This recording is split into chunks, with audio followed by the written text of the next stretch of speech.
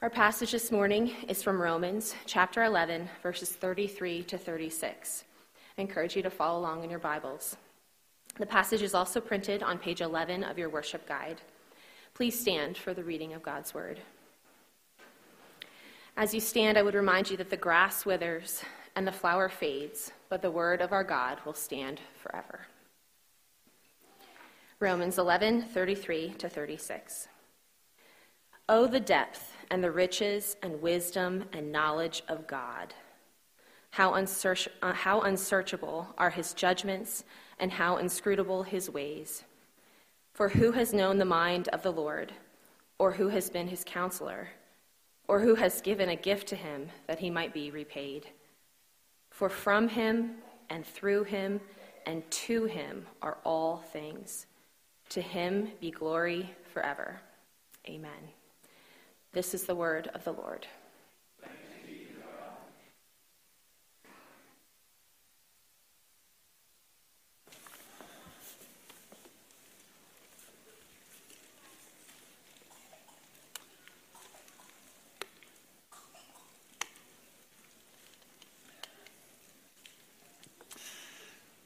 Thank you, Chrissy.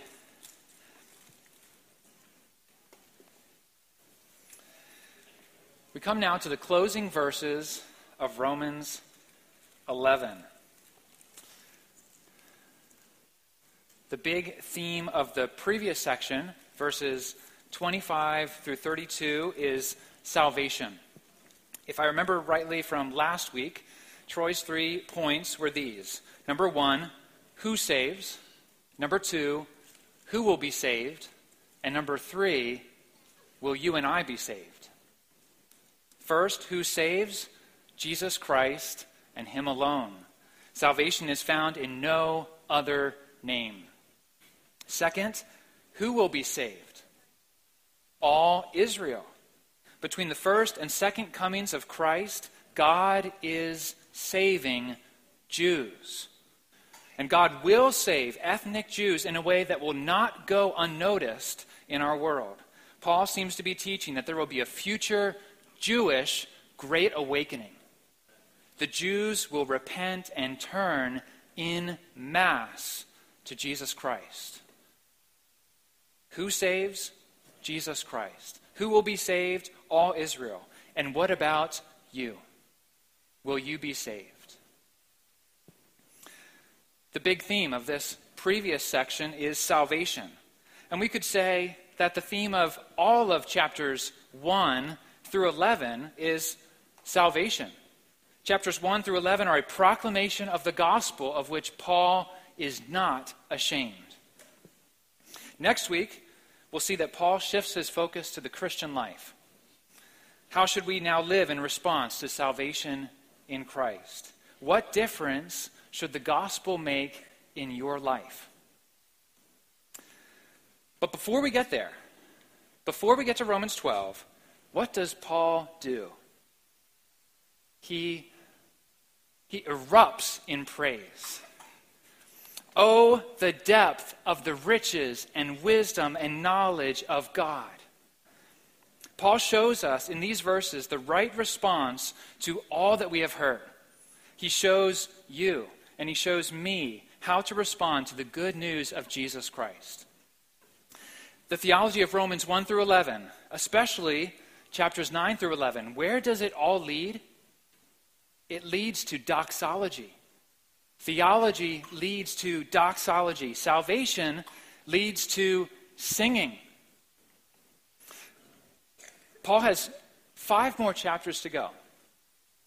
He's not even close to being done with this letter to the Romans, but he stops in his tracks and writes this exuberant hymn of praise to God.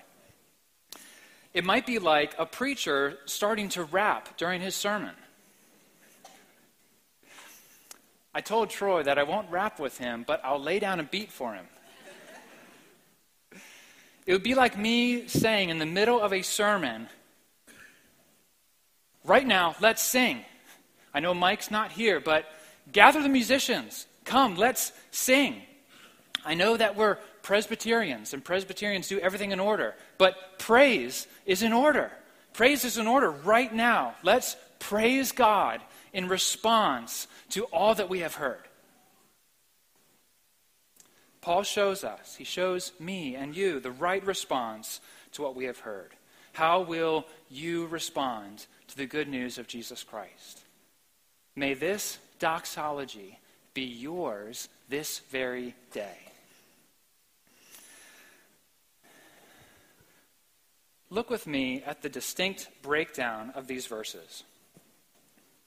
As you can see in your Bibles or worship guides, there are three sections.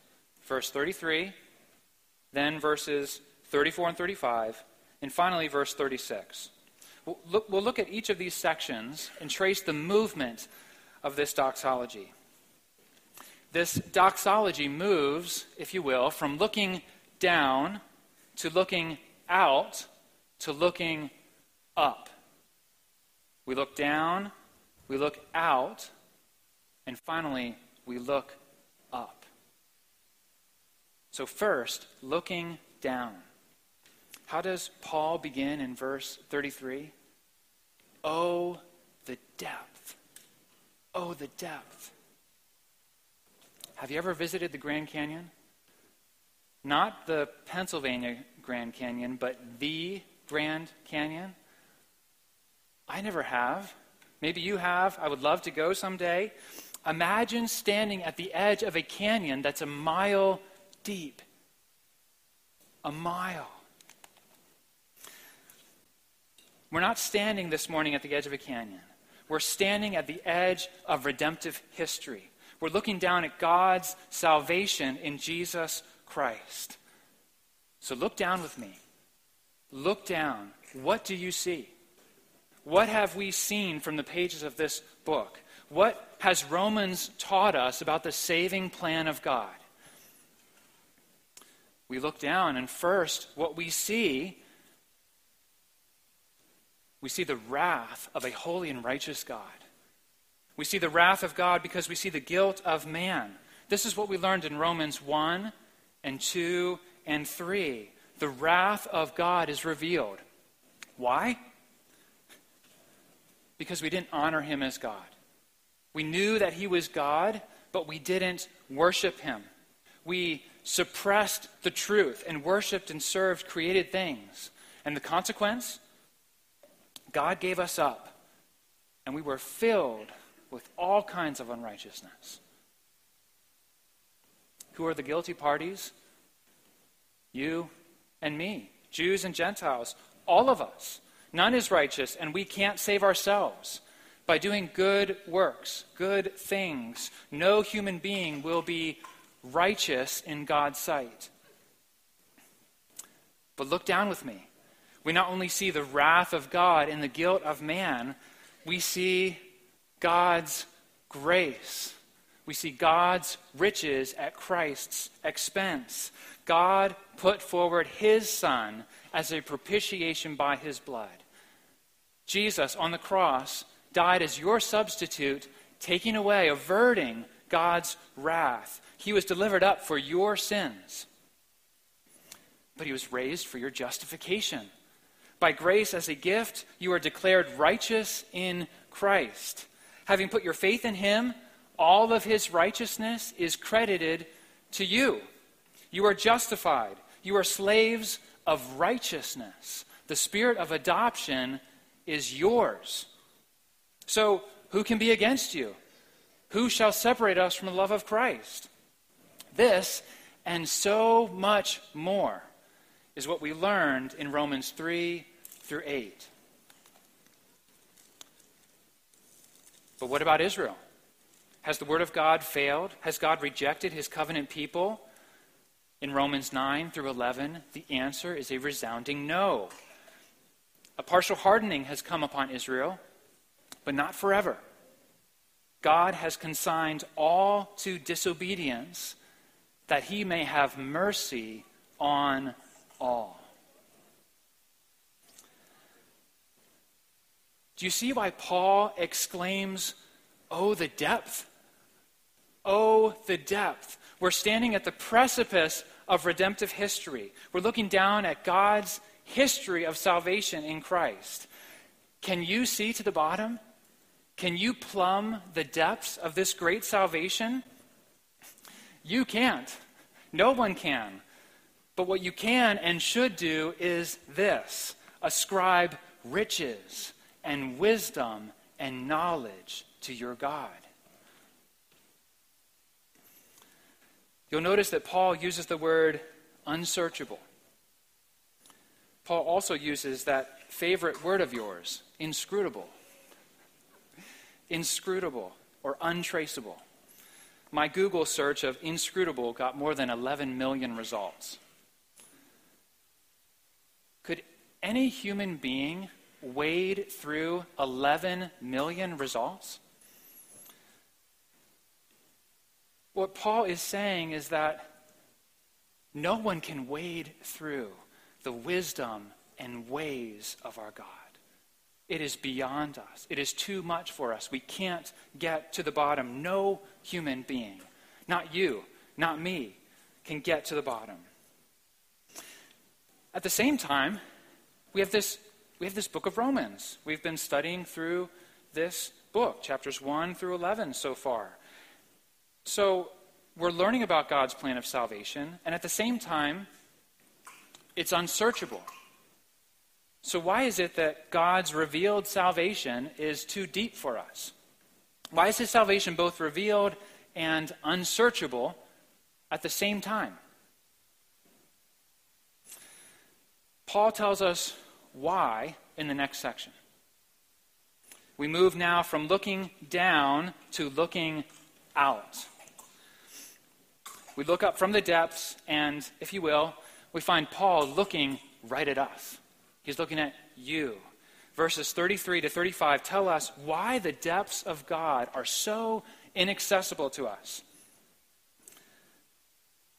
For who has known the mind of the Lord? Or who has been his counselor? Or who has given a gift to him that he might be repaid? These are what you call rhetorical questions. Paul knows the answer, and so do you. You know the answer to these questions. Who has ever read the mind of the Lord? No one. Who has ever become his counselor? No one. Who has ever put God in debt? No one. Why are the depths of God so inaccessible to us? His wisdom and ways are so inaccessible because he and he alone is God. In these verses, Paul cites from the Old Testament, like he's done throughout this letter again and again and again, to drive home the fact that you are not God. He is God. He alone is God. And you are his creatures. First, Paul cites from Isaiah 40. In Isaiah 40, the Lord makes a promise to his people. He promises that he will bring them back from exile in Babylon. And their response? Here's how I would put it. This is my version. God, who are you kidding? Don't make a promise that you can't fulfill. How could you free us from the chains of the great Babylonians? What were the Israelites doing? They were doubting the wisdom and ability of their God. Like Old Testament Israel.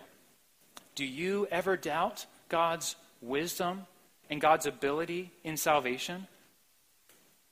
Can God really save ethnic Jews who are so hardened to the gospel? Can God really save the unbelievers that I know and love? Can God really save anyone who calls on the name of Jesus? Can God really save someone like me? A few months ago,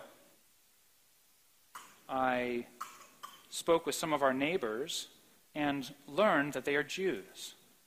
And I asked him, what do you think of Jesus?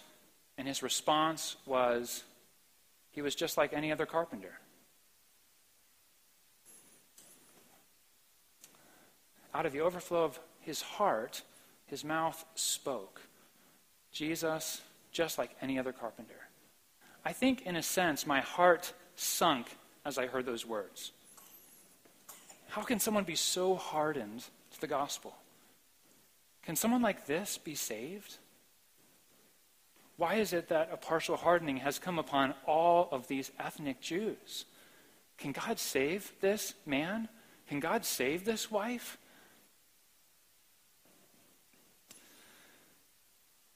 To people like you and me, to people who doubt and fear, the Lord responds in Isaiah 40. Who has measured the Spirit of the Lord? Or what man shows him his counsel? Brothers and sisters, sit down in the counselee chair. Sit down in the counselee chair. God alone is all wise. Let him counsel you. Let him and his truth be what governs your thoughts and your heart and your life. Trust his wisdom. He will bring about the promised salvation of both Jews and Gentiles. The gospel will remain the power of God for salvation to everyone who believes.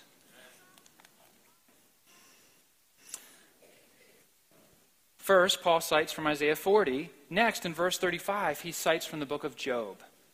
The book of Job. In his suffering, you may remember, Job complains that God is unjust. How could a wise God, that an upright man, suffer like this? Can you identify with Job in his questioning of God's wisdom?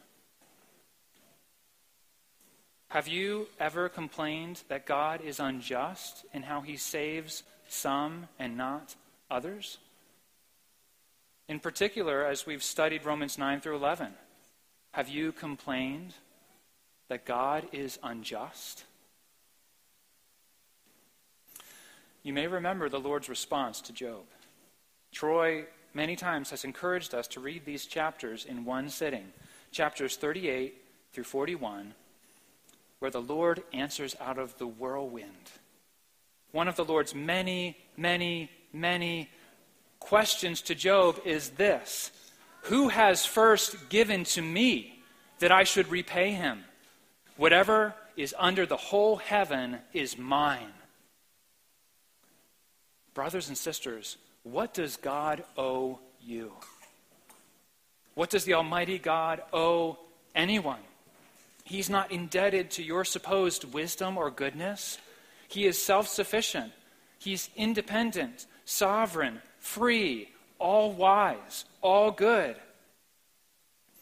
This means that his plan for Job's suffering was perfect. Likewise, his plan of salvation for Jews and Gentiles is perfect. For him to consign all to disobedience, that he might have mercy on all, is nothing less than perfect. So what is God doing in these two verses? What is Paul, by the inspiration of the Spirit, revealing in these two verses? We're reminded, once again, that we are not God. He is God, and we are not. Who has ever read the mind of the Lord? Not you. Who has ever become his counselor? Not you. Who has ever put God in debt? Not you. How could we do any of these things? After all, what does Paul say in the very next breath? The start of verse 36. For from him and through him and to him are all things. From him are all things. He is the source, the first, the Alpha, the beginning of all things. Through him are all things. He is the means by which all things exist and are accomplished. And to him are all things. He is the first, the last, the Omega, the end, the goal of all things. From him and through him and to him are all things, including you, including me. How could limited, finite, weak human beings like us know his mind or counsel him? If all things are from him and through him and to him, then how could we possibly put God in our debt? When I was a child, I liked to give gifts to my parents. I would wrap up their things and give them back to them as gifts. For example, I remember wrapping up my dad's watch and giving it back to him, full of joy. Dad, here's a gift for you. Imagine, I don't think I ever did this, but imagine if I would have said, Dad, here's your watch. Now you owe me a new bike. The watch was his to begin with. I was simply giving back what was already his. So think about it. You are giving back to God what is already his. You and all things are from him and through him and to him alone. We're often like my son, Zach, this morning. He wanted to see whose foot was bigger, whose shoe was bigger. So he said, Dad, put your foot here. So I put my foot here, and he said, see, my foot's bigger. In a very similar way, that's what we do with God. God, show me your foot. Look at how much bigger I am. Look at me. Look at you. So as we come to verse 36, where are we looking now? Where are we starting to look? Not down, not out. We're looking up. We're looking up. We're looking up at the one to whom all glory is due. We're looking up at the triune God who is worthy of praise. We're looking up at the source and sustainer and end of all things. So will you respond as Paul does in verse 36? To him be glory forever. Salvation it's a stunning theme from Romans 1 all the way to Romans 11. But at the end of the day, do you see what's ultimate? Not your salvation or mine. Not the salvation of Jews and Gentiles. What's ultimate? What's the great end and goal of your salvation and of all of salvation history? The glory of God. Your end and goal is to glorify God by enjoying him forever.